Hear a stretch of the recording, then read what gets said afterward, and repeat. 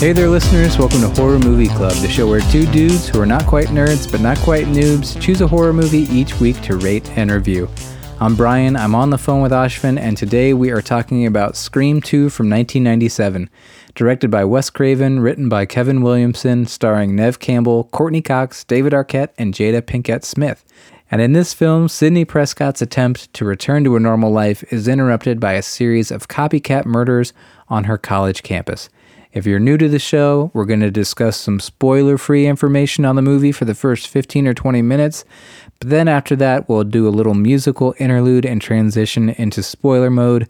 We'll walk through the plot in detail and review the film, so if you haven't seen the movie yet, you can hang on for the first 15 or 20 minutes here, and then you'll want to duck out and go watch this.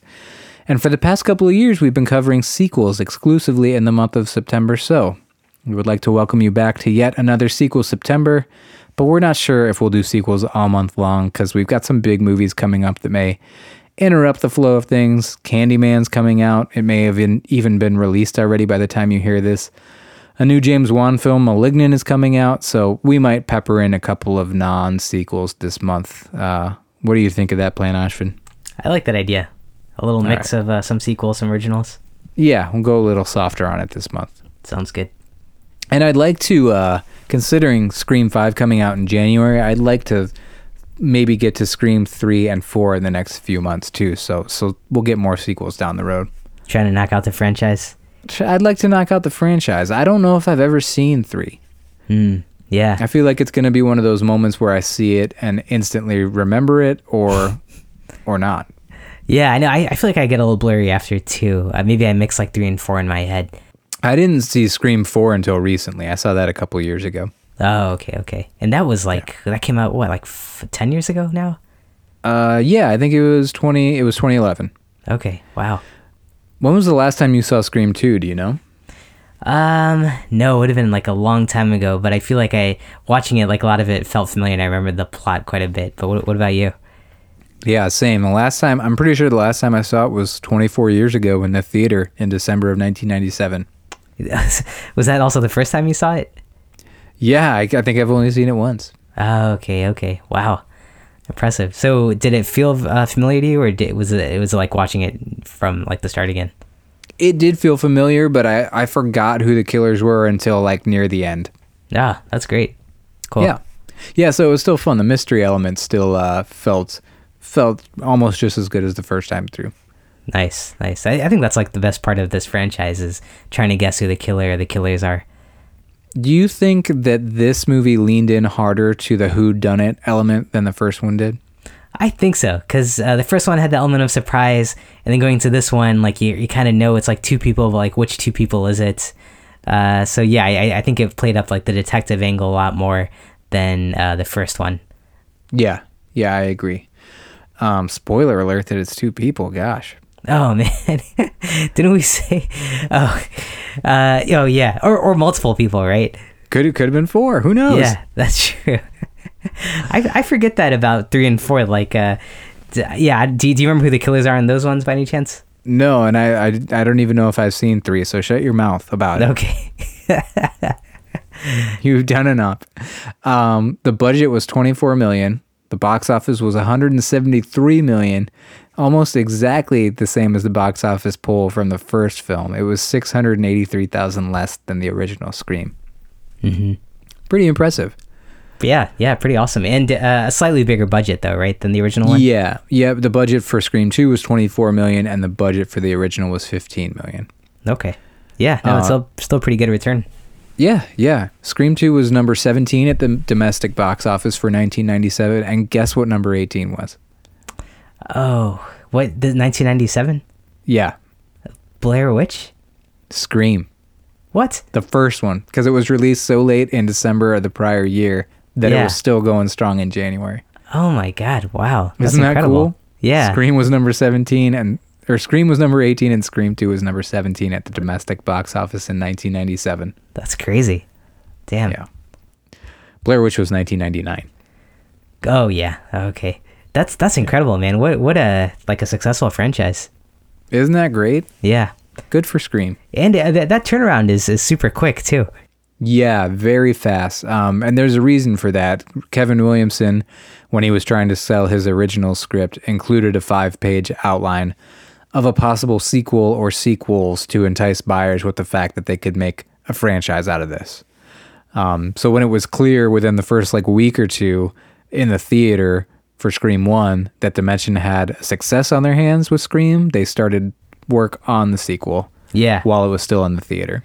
And I got the impression that Wes Craven, Neve Campbell, that when they signed their contract for Scream 1, it included the idea that they'd be back for a sequel.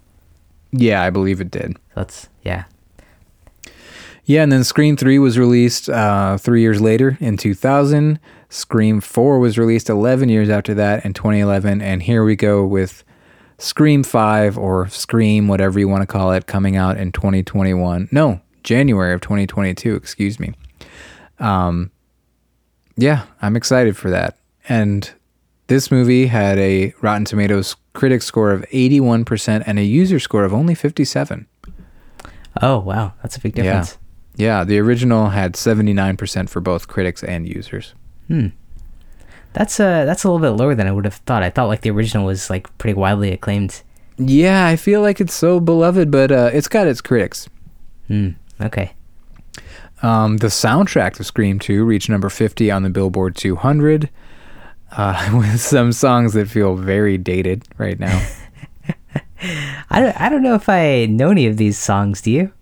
I remember Suburban Life by the Cottonmouth Kings. I was pretty into that song. Okay. I almost had a vague memory of having this soundtrack, or maybe it was I Napstered it or something based on what time period this was released. Yeah, I mean, if you look at the artists, it's all the big artists Dave Matthews, Everclear, Sugar Ray. Yeah, it was really a slice of life in 1997. Master P. Yeah, Master P. Had a song called Scream with Silk the Shocker that played during the credits. Yeah. Amazing. Yeah. Do you remember Me First and the Gimme Gimmes? Oh, yeah, I remember that band. Yeah, they had a song in the credits, I think, as well. Wow. I was a big fan of that band, and I am ashamed. I don't think I ever heard a song by them. That's impressive. Yeah. They just covered a bunch of old classic songs in punk rock form. Oh, okay. Oh, really? I never pegged you for a punk rock fan. I like this weird version of pop punk and emo back in that time period, late 90s, early 2000s. Does Fall Out Boy fall into that? By the time Fall Out Boy came around, I was I'm over this. Oh, okay. But Newfound Glory, Taking Back Sunday, Brand New. Wow. Okay. Great. Yeah. I stand by Brand New, though. They were great. Yeah, it sounds like they had an album or two that are worth listening to. Yeah, they really did. If you ever break up with somebody, your favorite weapon is the album to go to. All right, I'll keep that on hand. Yeah. Anyway, there is all sorts of information about there on the script of this movie. I wasn't totally sure what to believe, but a version of the script leaked to the public, and it's reported some places that they had to then change everything up because of the leak. But Kevin Williamson went on to claim years later that was a dummy draft that was purposely leaked online because we didn't want anybody to catch on to what was happening. Mm-hmm. Did you read much about this? I did. I can't tell. Do you believe that? Do you buy that story? I don't know. I don't know why you would purposely leak something online. Yeah, I don't know if he purposefully leaked it or he assumed that it would get leaked, and that way had a dummy script, so it's to act as a decoy. But I don't know. It's just that's some next level thinking. Yeah, right. Yeah, I mean they were really guarded about the script, and even the performers didn't really know what was going to happen until the last minute. So I guess I could believe it. I could believe that they purposely leaked it. I could also believe what you're saying, and that there were multiple versions of the script, either just through the process of drafting scripts or to throw people off. And one of those was leaked unintentionally. Yeah. I was trying to... were you able to find how the ending for the leaked one might have been different from... It sounded like he had a few versions of the ending of this one that had different people as the killer. Yeah, he did. But I won't mention that now because we're not we're not past We're the spoiler mark yet. Oh, sure. Okay. I actually can't remember if I even wrote it down because I just got so confused about all the different versions of that story that are out there. Yeah, it's a little confusing. Special makeup effects done by the KNB EFX group. Are we at a point where you can name one of those names yet?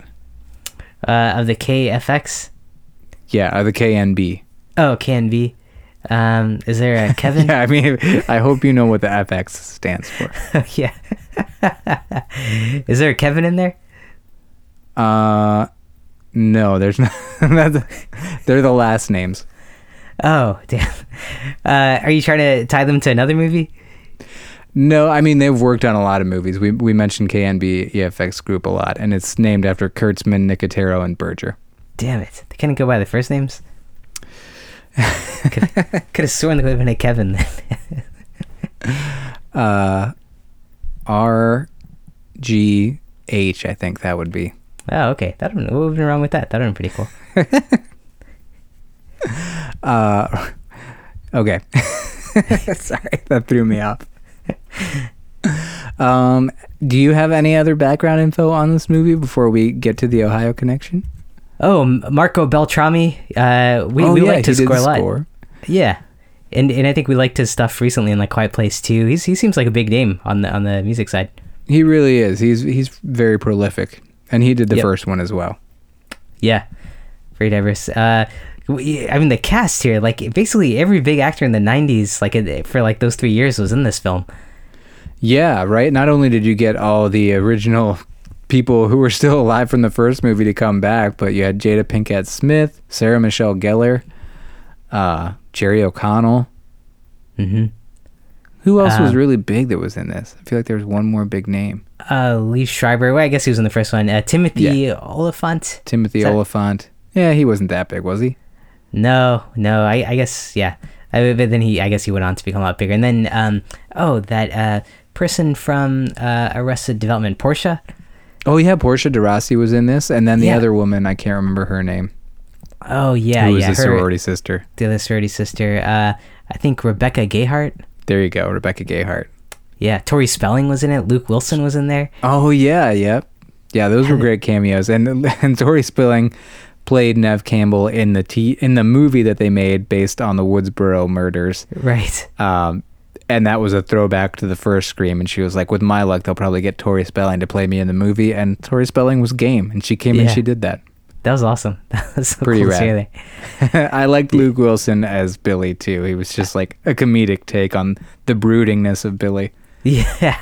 Yeah, it was hilarious. They're like really making fun of the first Scream. That one. Yeah, that was good. Yeah, this one, again, was meta, but kind of next level meta. Yeah, exactly. Kind of making fun of the franchise itself. Yeah. You know what? There's another big name in this, and Alex mentions it in the Ohio Connection. Heather Graham? There you go. Oh, yeah. I like her a lot. She's great. Yeah. But yeah, I was just surprised at that cast. That was a good... like, I can't imagine how you get all those people on the same film. I think that Scream really proved that horror could be popular, and so a bunch of people were like, yeah, I guess sure, I'll do it. Whereas normally it may have been hard in the 90s to get people like this in a horror movie, although not Jada Pinkett Smith, who was in Demon Knight. Oh, right. Yeah, this is like a... Yeah, I wonder if this is like her second horror film then. I'm not sure. She may have been in some other stuff too. Okay. All right, are you ready for the Ohio Connection? Yeah, let's hear it. All right, I've teased it enough. Our friend Alex connects every movie we watch to our home state of Ohio for us. If you're in the Cleveland area, stop by Jukebox, bar and restaurant owned by Alex. They've got great pierogi, great beer selection. Go hang out on their patio. And Alex says Scream 2 is a 1997 slasher film, sequel directed by Wes Craven and written by Kevin Williamson. Devotees, how do you say that? Devotees? Devotees? Devotees will recall from prior Ohio connections that Wes Craven was born and raised in Cleveland, Ohio, and that the film is set in Ohio at the fictional Windsor College. And perhaps even that actress Heather Graham, who makes an early cameo, also starred in the Parker Posey comedy The O in Ohio. But what you probably didn't know was that multi-talented musician D'Angelo recorded a cover of the Prince song She's Always in My Hair for the Scream 2 soundtrack. This was the first time he contributed a cover to a movie soundtrack, the second being a year later on the Down in the Delta soundtrack, where he covered Heaven Must Be Like This by the Ohio Players, a funk group from the 1970s formed in Dayton, Ohio. Nice. That's awesome. Yeah. Hopefully D'Angelo. that'll please the Ohio Players devotees. Yeah. Devotees. Devotees. That's how you said it, devotees. I think that's what it is. D'Angelo. That's a name I haven't heard in a while. What happened to the day of like these kind of crazy epic soundtracks for movies? Right? I was thinking that. I had a note in this movie, like, do movies even date themselves anymore with these super, like, popular, trendy songs and artists in them anymore? Right, yeah. I don't think so. Well, but then we watched Freaky, and I thought maybe Freaky did that. Did Freaky... I don't know enough about modern music to know if Freaky did that or not, is the sad state of affairs. Yeah, I just feel like when you look up these movies from like the 90s and stuff, there's a whole paragraph or like section on like the soundtrack track listing. And new movies like rarely have that. You basically just have like a composer or something that's doing all the music for it. Like how often are like top artists now like contributing songs to soundtracks for movies? I think there are certainly still movies that have great soundtracks, but I think they're more likely now to dig deeper into the past and take songs from all time periods or reaching into a specific period. I think what we see a lot now is movies set in a specific time period with the songs from that time period. Oh, sure. But certain directors too, like a Quentin Tarantino movie might have a specific soundtrack, a Rob Zombie movie, or like a Wes Anderson movie. Yeah. Guardians of the Galaxy. But it seems they pull from different generations and they try to be a little I feel like they make themselves a little less dated by doing so. Sure, yeah, that kind of gives them a classic feel versus like here are all the bands that were popular for these 2 years. Yeah, man. I mean, when you watch a 90s movie, it is just so 90s. Yeah. So 90s. They really thought that was like the bee's knees. I mean, you can tell when you're watching an 80s movie or a 70s movie as well, but there's just something about the 90s. It's very, very much its own thing. That's what I like about the 90s. I feel like they disregard every decade that came before that, and it's all about like all in on the 90s. They were so confident in what was cool, and it just all looks so stupid now. Yeah, exactly. I blame the Y2K conspiracies. People thought the world was going to end, so they weren't thinking about the longevity of some of those styles. Right. Limp Bizkit will be cool forever. Yeah, exactly. The world's going to end with Limp Bizkit on top. All right, man. Well, are you ready to walk through the plot, spoil some stuff, and review the film? Yeah, let's do it. Okay. You know what, man, though? My wife and I actually have dinner reservations tonight. Do you mind if I call you when we get back and we can pick up where we left off here? Sure, sounds good. All right, cool. I'm actually kind of in the doghouse with my wife right now, so wish me luck. Okay, good luck, man. Yeah, I've got a plan. We'll Nice. see what I can do here. All right, I'll good. call you soon. All right. All right, bye. Bye.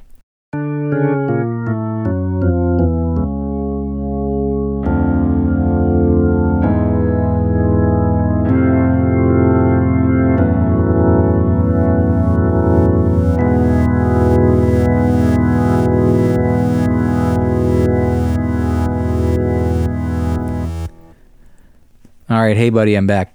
Hey, how did the dinner go?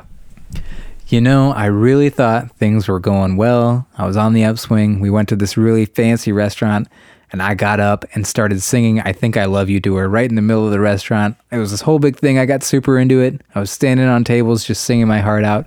Mm-hmm. And when I finally finished and turned to see her reaction, she was gone. Oh, man. Actually, the entire restaurant was gone. Everybody just left. Everyone just cleared out of there. They hated it. Oh, man. Yeah, I mean, Scream 2 really had me fooled. I know. I thought that was like guaranteed success. That's who would have thought. They're worried about art imitating life in these movies, but it didn't turn out the way they thought it would. Oh, man. I didn't kill anybody, but I thought that singing that song in public would work. I know. We've been lied to, man. That just terrible. Felt like such like a bowing to the trends of the time and like trying to be like She's All That or something. Is that what happens in She's All That?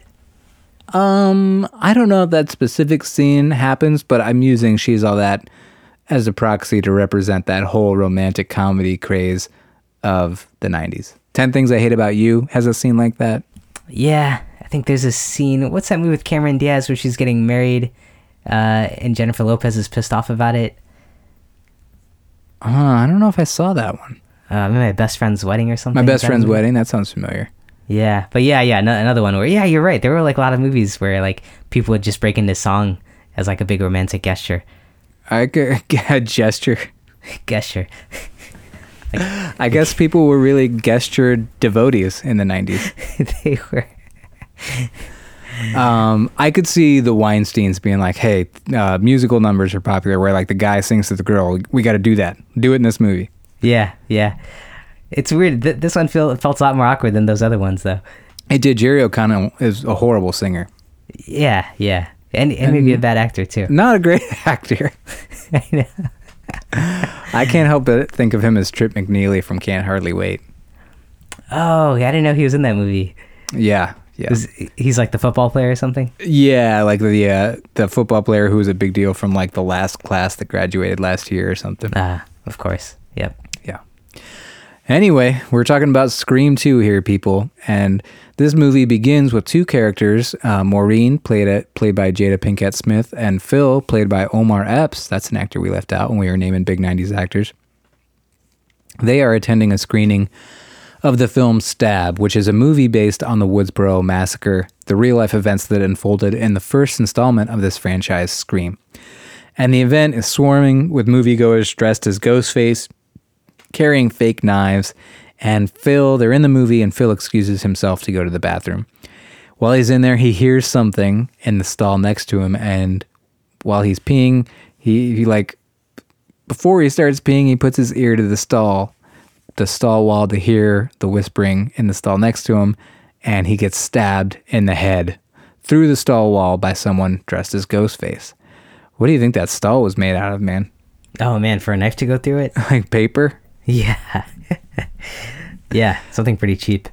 And Ghostface then returns to Phil's seat, and Maureen, Jada Pinkett, who's sitting there, assumes that it's Phil trying to scare her with his Ghostface mask. But Ghostface ultimately stabs her in the stomach. She stumbles into the aisle. He's following her, stabbing her multiple times. Either nobody in the crowd sees it, or if they do, they just assume it's part of the stunts and the charades going on in the theater, until Maureen walks up in front of the movie screen, collapses, and dies. What did you think of this intro scene? You know, I thought it was pretty smart. I mean, Scream, the original, we talked about, pretty meta, like calling out other scary movies. And this one right away is kind of just referencing itself, which I thought was a bold move. Like you're watching a movie of part one, basically, and like they had basically the Drew Barrymore look-alike in there. And then even like what Maureen's like yelling at the screen, like it looks like she's about to get it. You got to get out of there. It like kind of comes full circle, and it's like her getting stabbed and killed. So it just seemed like so many layers going on here between, horror movie tropes, making fun of part one, and then like a character saying the dialogue that like you're kind of like yelling at them to do. So I thought it was really cool. What did you think? I would agree with what you said. I think the setup and the premise is really great here, but to me it wasn't executed all that well. Like cinematically, I wasn't very enthralled with it. I didn't feel much suspense. It just like wasn't shot or edited in a way that did it any favors to me. Yeah. Like the setting and the lighting and everything. Yeah, and just like the timing and pacing of it all. Like he just kind of walks into the bathroom, gets stabbed, and then I guess there was a little bit of suspense where that is not Phil sitting next to Maureen. Right. But I don't know. Other than that, it just kind of like did its job and was out of there. Yeah, it was more efficient than like a suspense build, especially if you're comparing it to the opening of the first one. Like that's like peak gold. Like you can't top that at all. Right. It's hard to compare and unfair, really, to compare to that one. Yeah, it really is. And this also started with a little bit more meta commentary on movies. Jada Pinkett is really laying into the whiteness of horror movies, which is especially poignant because she's basically the first black final girl from Demon Knight, as we discussed in that episode. Mm-hmm. But I also thought it was kind of a bummer that they called that out about horror movies and then didn't really do anything to get over any of those tropes. So like, it still followed the same tropes, which I don't know. Maybe that was the plan. Like, we're satiring even the movie that we're writing right now, but you know, a little disappointing that they're just like commenting on how black people always die first and then going ahead and dying first. And then falling to that, yeah. But then also throughout the film, I think you have a lot more minorities in this movie than, obviously, like, part one didn't have any, I don't think. That's true. Yeah, you do. But I think they're still a little bit stereotypical. Yeah, and killing them off first, which I couldn't tell if that was like smart or not. Like you mentioned this trope and then you kind of deliver on it in a way. Right. So is it the next level where you're mentioning it and you've got to do it too? Or is it like, hey, we did the thing by mentioning it and oh yeah, we forgot. We kind of killed them off anyway. Yeah, I mean, this genre seems to be about like, for the most part, playing to like the expectations and making fun of them and then delivering a slight twist on it. But yeah, that's a really good point. And then, did you think the commentary? Because right off with this first scene, I feel like they're making a comment about like the culture around violence in films and like, you know, showing the crowd here like going wild with like the stabbing motions and all wearing the mask to the extent where they're blinded to a murder happening right in front of them. Did you feel like there was like some commentary here? I don't know. I do feel like the movie has something to say about violence in film and whether we think that gets mimicked in real life or how we deal with violence in general as a culture. I didn't know if this scene was commenting on it or not. Okay. I mean, just like that theater scene just seemed way more extreme than any theater I've been in terms of... Right, yeah. Yeah. Fandom. I want to go to those types of openings where the theater like builds a giant... ghost face arm that hangs out into the street with a fake knife in its hand. Oh yeah. I know, we live in the wrong towns. Right. Yeah. So after this opening scene, we transition to Windsor College, where we meet up with our old pal Randy, the movie nerd from the first film, and he's engaged in a meta debate with his film class about sequels. He says things like the entire horror genre was destroyed by sequels sucks. They have a whole convo about what sequels were better than the original. Aliens and Terminator 2 come up. We also meet a character who's a part of Randy and Sid's friend group at college named Mickey, who's also a film student. And the scene kind of wraps up when he mentions The Godfather Part 2, and even Randy has to give pause and concede that maybe he lost the argument with that one. Which is, again, kind of meta and talking about the pressure of writing a sequel to a movie that was very successful and that they probably can't do any better. Yeah. I like that. It's kind of like they're calling out like what they're up against, basically. Right, exactly. And it's a good way to be meta and also keep Randy in a similar role that he was in the first film and reintroduce you to him and the role he plays in these movies. Right. And as Randy exits class, Sid meets up with him and they discuss what happened to that couple at the stab premiere last night. Meanwhile, Derek, Sid's new boyfriend, climbs up onto the veranda of the building that they're on, and then we're introduced to him. And did you think maybe that his climbing of the veranda was meant to mimic Billy climbing into Sid's window in the first one? I think so, yeah. I felt like a lot of times they had characters act in ways that tied them to characters from part one. But yeah, this definitely felt like a Billy Loomis reference. Yeah, and they do some things throughout with the camera work and the audio that really point you to the possibility of Derek being the villain. Right. Throughout the movie. So the press descends on the school after hearing the news of last night's murders. And included in this flood of visitors to the school are Gail Weathers to report on the murders, Dewey to check on Sid and make sure she's okay, and a new character who introduces herself to Gail Weathers as a huge fan, who also happens to be a local news reporter named Debbie Salt.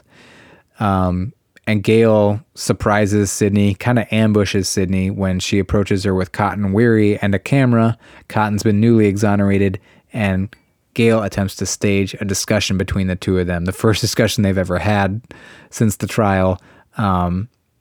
and Sid never agreed to it. So Gale gets another slap in the face, just like the good old days. And they attempt to show here that Cotton is really in a position where he's looking to gain fame and money from this strange fate of his and the situation that he's in, where even though he's free, he was still in prison for a year and had his name dragged through the mud. So, Ashwin, what did you think of how we were reintroduced to all the characters from the last film here? Did it feel like they were checking boxes, or did it feel like it was successfully woven into the plot? Yeah, that's a good question. I mean, it did kind of feel very routine in a way. Like everyone's kind of like right where they left off. I mean, Sydney's had some growth where it seems like she's like moved past it for the most part, and is kind of like in a position where she can confront people who are pranking her. But Dewey also, I guess, had kind of moved on. And I felt like in a way it was kind of cool to see them all reuniting. And it felt like they'd kind of like come out of this massacre and had that now bond together. And then Cotton coming into the picture was kind of like this foreign element that still like it provides like some kind of like friction or stress. So it felt more of like a continuity and felt pretty natural. What did you think? Yeah, I think it felt pretty natural as well. I couldn't tell if they were trying to do a fourth wall type breaking thing, but Randy was introducing everyone like once they like returned, and was like, Dewey, the big brother figure, and it was a little hokey. Yeah. There's like a point where like he's kind of narrating in a way, and you could tell like I think he was doing it for like the benefit of like the new characters, like the boyfriend or something. But yeah, it was kind of like a cheap way for anyone who forgot, I guess. Yeah, and that's true. He was narrating it for the new characters, so I couldn't tell if I was pleased by that meta-ness or if it felt a little hokey to me. Yeah, a little annoying. I hear you. I also really like there's a scene here where Dewey's just ripping into Gale, who's written a book about the murders that the movie Stab is based on, and she kind of insults Dewey quite a few times in the book, and he's like memorized the page numbers where it happened. He's not happy. Yeah, that was a good speech. I like that. He ripped her apart. Do you like his character? Randy? No, Dewey. I do. I really like Dewey. Really? You're not a fan? Nah, he's kind of, I don't know. I think he's kind of an idiot, but I guess he's supposed to be like a lovable idiot or something. Yeah, that's his role, a lovable oaf. Yeah, but I mean, he's also a cop. And was he a cop in this one, or just like a guy who showed up to help? Still a cop. Still a cop? Okay. Yeah. You sure? I think, but yeah, he never really like radios in. I think he's out of his jurisdiction is why. Oh, okay. Yeah. That night we meet a sorority sister on campus named Cece, played by Sarah Michelle Gellar, who's staying home as the sorority's designated driver for the night, and she gets a call from Ghostface, very reminiscent of the phone call from the opening scene of the original Scream. And there's a sequence here where she's being chased by Ghostface. She goes outside and is trying to call campus security, but the landline phone won't work when she's out there, so she has to come back into the house, and he eventually catches her, stabs her a few times, and throws her off a balcony. I thought this was actually a pretty tense sequence, and I liked the bit of her trying to go outside, but then she couldn't call campus security because her landline phone was too far from the docking station. What did you think of this scene, Ashwin? Yeah, no, I felt the same. And you saw Ghostface come in behind her, right, when she was like talking to her friend? Right. So this is the point of the movie where you know it's going to be two people again. Oh, right. Oh, I didn't put that together there. I yeah, because she's, maybe you were referring to a different moment, but she is talking on the phone to Ghostface, and you see Ghostface in the background without a phone to his ear. Oh, yeah. Very, very perceptive. That makes sense. Yeah, no, I like this one too. This felt like very cool. Back to the norm of like Scream 1 and like the stalking in a house. And I feel like Ghostface again, like you see like how clumsy he is. Like she throws like a plant at him, a bike at him on the stairs, and he's just like tripping over all this stuff. Yeah, you love Ghostface being clumsy. Yeah, I mean, isn't that like a main part of this character in this franchise? Just like this very clumsy kind of goof. Yeah, I mean, he stands out from other iconic serial killers for that reason.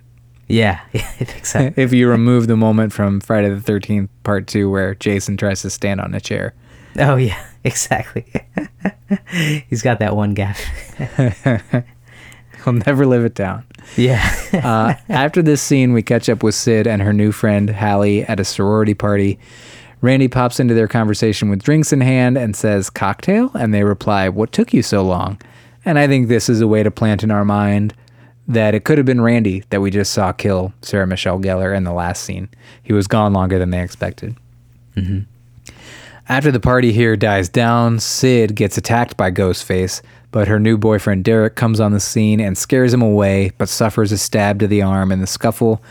But we never see the stab happen, and some of the characters start to think it's a bit suspicious that the killer only grazed his arm and ran away.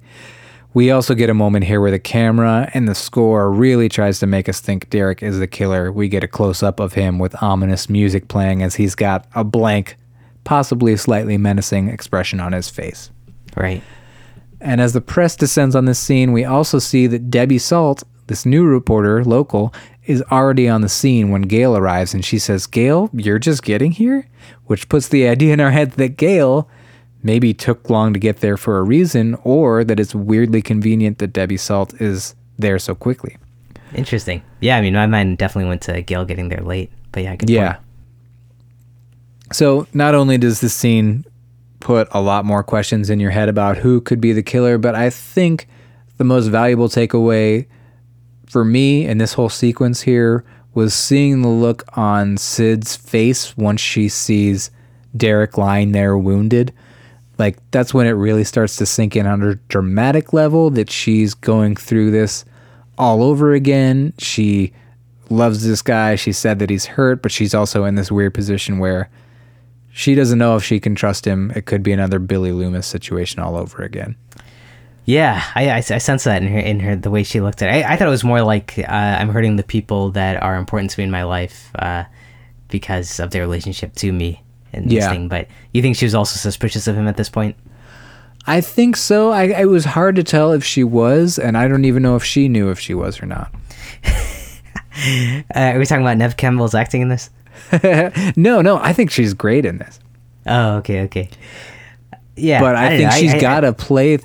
She's been through so much that, like, I think she might also be wrestling with, like, I don't trust this guy, but, like, no, this isn't like with Billy. I do trust this guy. So I think there might be some inner turmoil there. Okay, sure. But you don't think she's a good performer in this movie? I just feel like she kind of like has that look about her a lot. Maybe like this point onwards, where it's just, you know, squinting a lot and putting up like a very tough face and like kind of being emotionally distant from everyone. Which I guess, yeah. I mean, if you tie it to like what happened to her in part one, it's easy to understand. So maybe that's why it's hard to get too much variation here. Right, and I mean, she's definitely got a squint and a nostril flare in her acting toolbox. Yeah. But I still think she had a good performance in this one. And this movie doesn't really play up her drama quite as much as the other one did. Oh, sure. Like the background, like family drama. Right. Yeah, sure. Yeah, this one definitely feels like more of a mystery than the first one, like we said. And I think it's smart because otherwise it could hit too many of the same beats from the first one. Yep. And here, somewhere in the mix here, we get the worst scene in the movie where Derek sings, "Hey, I love you" to Sid. And there's also a scene that, this was an example where I thought it was a good performance. It was a scene that could have been really hokey, but I think was saved by Neve's acting. Her theater professor is trying to convince her to stay in the play despite the events unfolding with Ghostface and the murders. And he asks her to repeat multiple times the phrase, "I'm a fighter." Mm-hmm. Which is super hokey, but I feel like she knew how to play it, and she made it work. It wasn't over the top. She just delivered it kind of straightforward and subdued. And I think, like, Wes Craven was kind of easy on the drama in terms of the score and the way this was filmed. That I think that was a moment that could have really flopped and been hokey if she wasn't as good of a performer. And in fact, she won the MTV Movie Award that year for Best Female Performance. Wow, for this film? Yeah. Nice. Yeah, I agree that this could have been a really cheesy sequence, but it felt okay. Yeah, good. Meanwhile, Gail, Dewey, and Randy have been trying to put their heads together to determine who it is that could be doing the killings this time, and they reason that it's most likely someone Sid knows. They're out on the quad, and Randy gets a call on his cell phone from the killer, who makes it clear that he can see them. So Dewey, Gail, and Randy are here. They know he can see them. They're running around examining everyone within their eye line who is talking on a cell phone. They even tackle a guy. And this scene concludes with Randy being dragged into Gale's camera van by Ghostface and slaughtered, and he's discovered shortly after by Gale and Dewey. And Ashvin, I'm a bit of a Randy fan, so it hurt to see him go, but what did you think? I felt the same way. He felt like really instrumental to the franchise up until now, and like the fact that they kept him in. And then he was always like kind of like the voice of like calling out like the tropes or like what is going to happen, what's supposed to happen. So it felt like a big loss to lose him here. And then also the way he was killed, I don't think we got enough. Like it wasn't like, he's like walking around in like broad daylight and then just like pulled into a van and quickly murdered. I feel like they could have dragged it out or made it a little more suspenseful, but what about you? I agree. I feel like in the past we've talked about a concept of a little bit of like honor in a character's death. Like a beloved character shouldn't die quickly. Like, yeah, it sounds morbid in that it should be the reverse, but you need to see a fight when it's a character you love. Like, and exactly. it needs to have enough respect given to it. And Randy is kind of just discarded like trash. So I think it was hard to see him go. And it would have been hard to see anybody who was around in the first film go, but this was hard to watch. And I think fans were upset by this. Oh, okay. I also thought it was kind of a clever scenario and that they knew the killer could see them and really playing on the commonality of cell phones that was ever increasing at that time. And they knew that it was someone who could see them, so they could probably see him and he'd be talking on a phone. It was kind of clever. There were a lot more cell phones than I thought there would have been at that time. Yeah, I mean, it's hard to say. You know what? You're right, man. Because I had a cell phone. My first cell phone was when I was 16. So that would have been like 1999. And it was like a brick that I was only supposed to use in emergencies. So it's hard to believe that 2 years earlier, there would be that many cell phones on a college campus. Yeah, exactly. That was surprising. Yeah. This is followed by a similar scenario where Sid's in a library and gets a DM from Ghostface, and it can only be someone in the library because it's a closed network.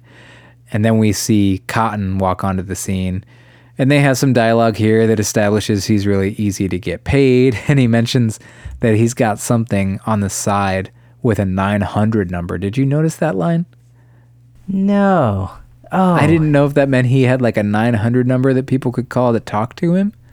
And pay to talk to him? Yeah, like I kind of viewed this as a commentary on the killer being a celebrity, and even a celebrity that like women may desire, or men. Wow, interesting. I don't know though. I didn't know what to make of that line. Yeah, that's random. But I think he's just like the sleazy guy trying to make money in any way he can. Yeah, they're really playing him as just like trying like hell to get any gain that he can out of this scenario he's in. Right. That evening, Dewey and Gale are at the college audio-visual building trying to find a VCR to review a videotape they found of Randy's murder. And it's revealed that Ghostface is in the building stalking them. We get a sequence where Dewey is stabbed repeatedly while Gale watches through soundproof glass. And then you've got another scene happening simultaneously where Sydney is being driven with her friend Hallie, I think, to a safe place by two police officers. But at a stoplight, Ghostface smashes through a window, kills one of the cops. He gets in the car and starts driving it, hits the other cop with the car, and drives around with him on the hood until he impales him with some piping at a construction site. And this is, I think, a really cool setup here because now Hallie and Sid are in the back. The only way they can get out is in the front to climb over an unconscious Ghostface. And Sid has the added temptation of like, she wants to get through and not wake him up, but she also wants to take his mask off to see who it is. What did you think about that sequence? This is one of my favorite sequences in the movie. It's so intense. I agree. Trying to crawl over a murderer. It's wild. It's super intense just inherently. And it was played well. And we also see as viewers that the cop's gun is laying on the hood. So it kind of makes it extra frustrating as a viewer too, because you know Sid could grab that gun, but she doesn't know it's there. Oh, I didn't even put that together. Yeah, good point. Yeah. Sid escapes, but Hallie gets stabbed and killed. Another black character down, and Sid runs into the college theater building, of course, where Dewey and... No, it's a theater building. It's a separate building. where someone has just cued the music on the stage of the play that Sid will be starring in. And here she finds Derek tied to like a cross or something, which from an earlier scene we assume to be part of a hazing ritual from his fraternity. And here we get the final confrontation with Ghostface. He takes off his mask and reveals that it's Mickey. Do you remember if you knew it was Mickey at this time the first time around, or did you remember from your first viewing that it was him? I don't know. I don't think I ever guessed correctly who it was. Did you guess? I finally guessed once we realized that there was footage of Randy's death and some additional footage that they had found, because he was a film student and mentioned trying to make a documentary. Oh, yeah. Wow, good point. Yep. Makes sense. So yeah, he reveals that his plan is to kill Sid and plead insanity and blame the movies. He says he'll get Johnny Cochran or Alan Dershowitz as his lawyer, and says these days it's all about the trial, which was some commentary on celebrity murderers. That was a common thing at the time, like with OJ and everything, and also the inherent celebrity that seems to come with being a murderer, the way the news coverage goes. Then he introduces... Oh, go ahead. Oh, I think he name drops like Jeffrey Dahmer at some point too, but yeah, just kind of like this fascination with serial killers. Yeah. And it is a disturbing element of society, and I think we've tried to get better about that, and the media's tried to get better about it, but the people who commit these crimes become like celebrities. Yeah, I thought we were getting worse about it. Like now you're getting like all these Netflix shows about like how to become a serial killer, like shows that like follow the life of a serial killer. I think entertainment has gotten worse about it, and we've become very fascinated by true crime. Yeah. But like school shooters and other shooters like that, and I don't know, people who commit heinous crimes, their names... maybe it's just my perception of the news lately, but it doesn't seem like their names are dropped as often as they used to in the past. Oh, yeah. The event itself and the tragedy is reported on, but they don't elevate this person to celebrity status like they used to. That's true. You know what, listeners? Let us know what you think about that. Do you think that's getting better, or is it getting worse? I don't know. But anyway, he also introduces Debbie Salt as his accomplice. This is that local news reporter. And Sid recognizes her as Billy's mom, Billy Loomis's mom. And she's just in it to avenge her dead son. And she ends up killing Mickey. She was just using Mickey as someone to pin the blame on. And she shoots Mickey. As he's going down, he shoots Gale Weathers. And now it's time for the showdown between Sid and Mrs. Loomis. And what did you think of a good chunk of this showdown just being like fake rocks from the scenery of the play falling onto Mrs. Loomis? Yeah, I wasn't bought into this setting at all. Like, you're under attack, you ran into like a theater, and now you're using like the props of the theater to fight off this your attacker. It just felt like very forced. What did you think? Yeah, I agree. It was poorly written. This was a bad idea for a place to do. I don't know. I mean, maybe it's a commentary as well, right? On theater, the performatory nature of these murders and trying to gain celebrity by it. Yeah, there could be some commentary there. Yeah, I think it could have worked out had they not really like incorporated everything in the theater as a weapon. I know, she's like making the thunder noises. Yeah, like why? Yeah. This isn't a stage production. It was pretty silly to me. Hey, jumping back to Mickey, did you feel like he was channeling Stuart at all from part one? I actually thought like he was trying too hard to be Billy. It was, I think, by Timothy Olyphant, not a very good performance. Yeah, he was hard to believe. Not hard to believe as a villain, but it was just like you could see right through it. It did seem like he was trying to echo the performances from the first film. It just felt like uninspired acting to me. Yeah, I agree. But Cotton shows up. He shoots Mrs. Loomis. We get a he's not dead yet moment where Mickey comes back and they shoot him dead. And just to be sure, Sid puts a bullet right through Mrs. Loomis's brain and says, just in case. And then when they emerge from this scene, it's morning. All these reporters jump onto Sid, and they say, Sid, how does it feel to be a hero? And she says, talk to Cotton. He's the hero. So Cotton kind of gets this moment where he finally gets some redemption out of his false imprisonment for a year. And Sydney also doesn't have to be the center of media attention again. And there's a scene of her triumphantly walking away while happy music is playing, even though she's completely and utterly alone and all her friends keep dying. We also get a reveal that Dewey's alive after all. Wait, what? Who's alive? Oh, yeah, right. He gets carried out in a stretcher, right? Yeah. Yeah. His scar tissue saved him. Right. What did you think of the ending? Oh yeah, I mean, I hated that last sequence, and then when it's revealed who the killers are, a lot of over explanation, which I know in the first one too, they go into like why they did it and the rationale, but this one is kind of like, oh, and this is how we're gonna get away with it, and like it kind of like dragged on a little bit too long and longer than it needed to, and then obviously the whole like scene on where it's like the setting of where it was taking place didn't make any sense to me at all. So I wasn't a huge fan of this. What did you think?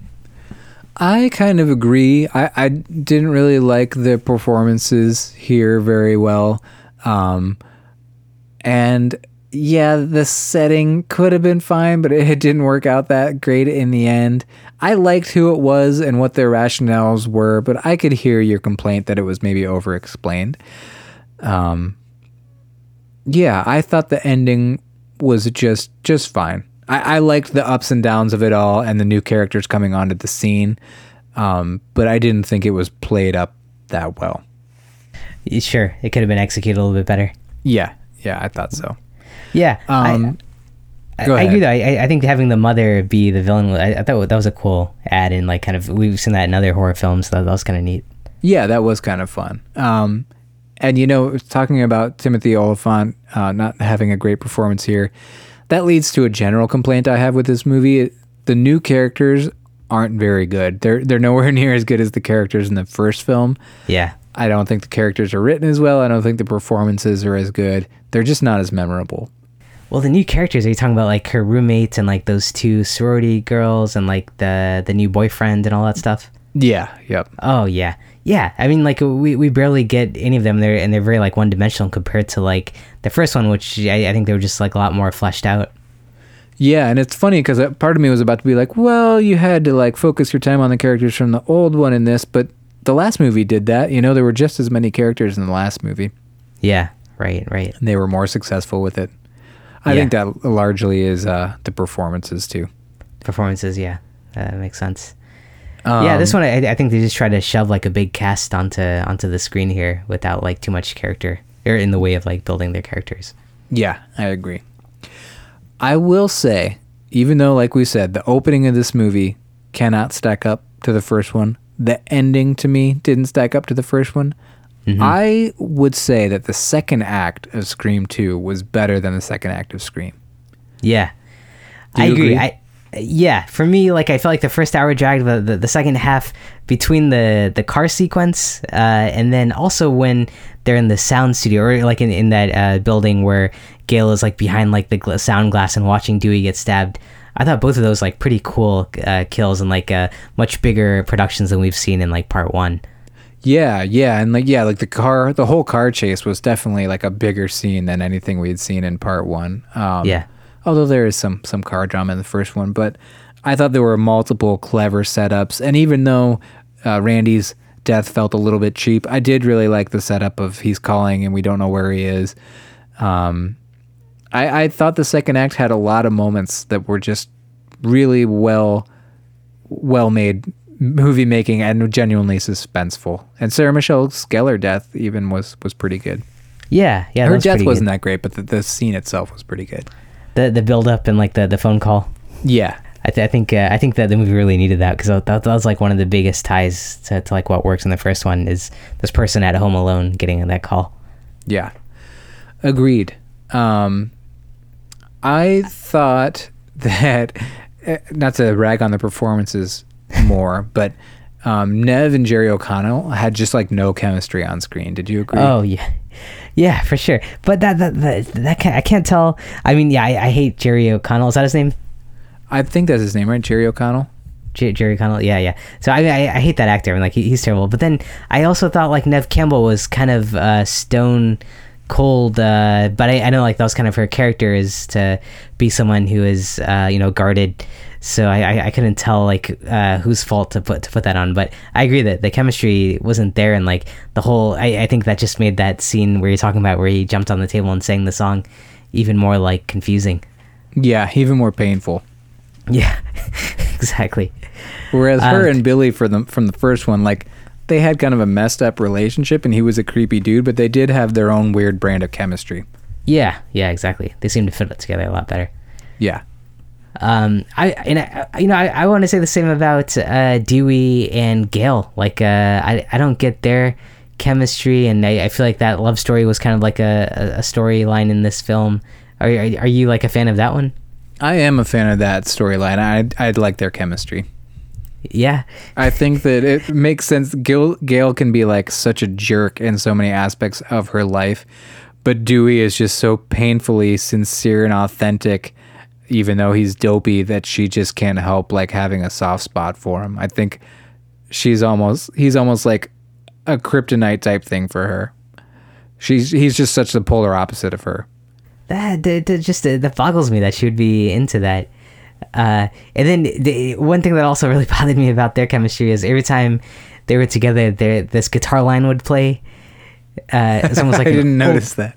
Oh, you noticed that, right? No, I didn't. Oh God, it was like the cheesiest guitar line. It's like an old like reverb westerny kind of like thing, and it was such a weird vibe. I didn't get it. Oh yeah, I didn't notice that. I'll have to pay attention to that next time. Do you feel like Dewey should have died though? No. I want everybody from the first one to stay alive. But okay, if you had to pick one of them to stay alive, like would you rather he would have died or the other dude? You know, I'm glad it was Randy, because Randy was, as much as I like his character, he kind of became a caricature of himself in this one. Yeah. Okay. So you don't think I don't want him to die. I like Randy, everybody, but if somebody had to go, I guess I'd choose Randy. Yeah. Of the original characters. Yeah. I think I would have chosen Dewey. He just seems like worthless, and I don't buy that Gil would be into him, but I guess. She's into him in real life. Oh, yeah. Damn it. Thanks, man. We forgot to mention Robert Rodriguez directed some of the scenes from the fictional Stab movie. Oh, I didn't realize that. That's cool. Yeah. I loved all the times they would like reference the Stab movie or show a clip of it. Those are pretty good. Yeah, the fictional movie Stab was woven into the movie really well. I enjoyed that. Yeah. That was a cool backdrop. And I thought the whodunit, I mean, I was still guessing a lot in this one. And that's kind of the point. They really make you believe anybody could do it, but that was a really fun aspect of this movie, I thought.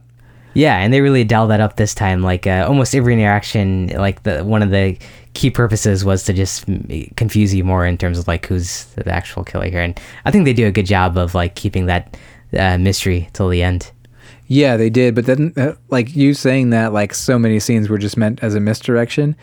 Yeah, that's true. But they also wove it in well enough that it didn't feel like the movie was bending over backwards. Like the plot still flowed well. They worked it in there.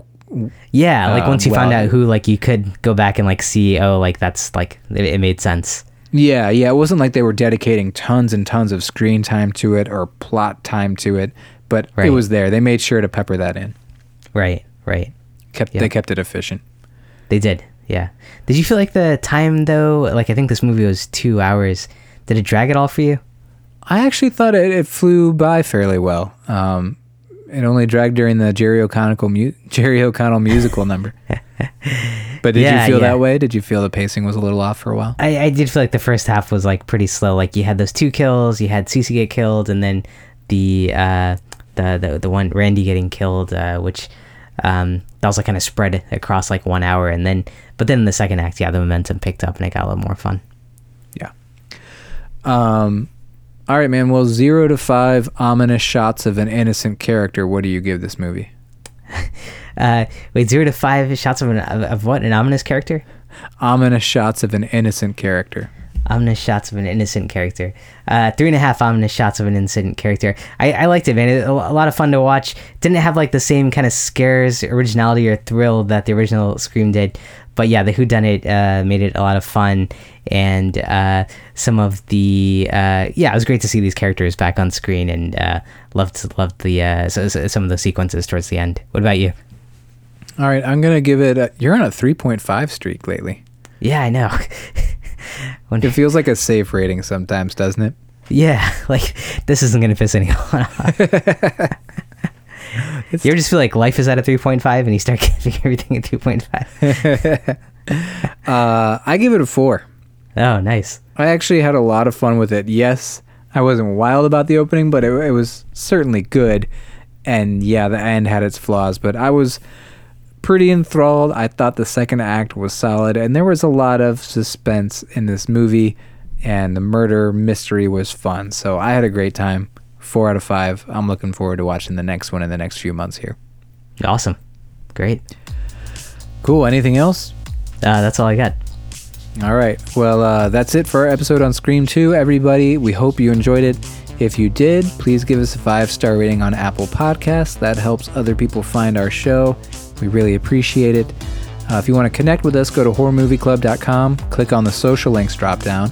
You'll find links to Facebook and Twitter. That's where we announce what we're going to cover next week.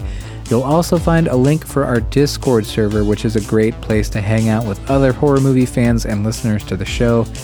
If you don't have any friends in person that you can talk about horror movies with, our Discord server has you covered. Let's see, what else? We've got a Patreon. We've got some bonus episodes out there if you want to subscribe for $1 a month for as long as you choose. You can listen to that bonus content and help us pay off the cost of the show. That's patreon.com/horrormovieclub. There's also a link to Patreon on horrormovieclub.com. On our Twitter page, the pinned post on our profile is a link to a coaster set of some of our favorite horror movie characters, and one of those 5 coasters is our logo. Those are done by Amy May Pop Art, who also does our logo. You can find her at etsy.com by searching Amy May Pop Art, all one word. Even if you hate our show, go there and check out her horror pop art and buy something awesome to decorate your house with. I think that's it. So until next time, if there's a serial killer loose on your college campus, evacuate the campus. It's pretty simple.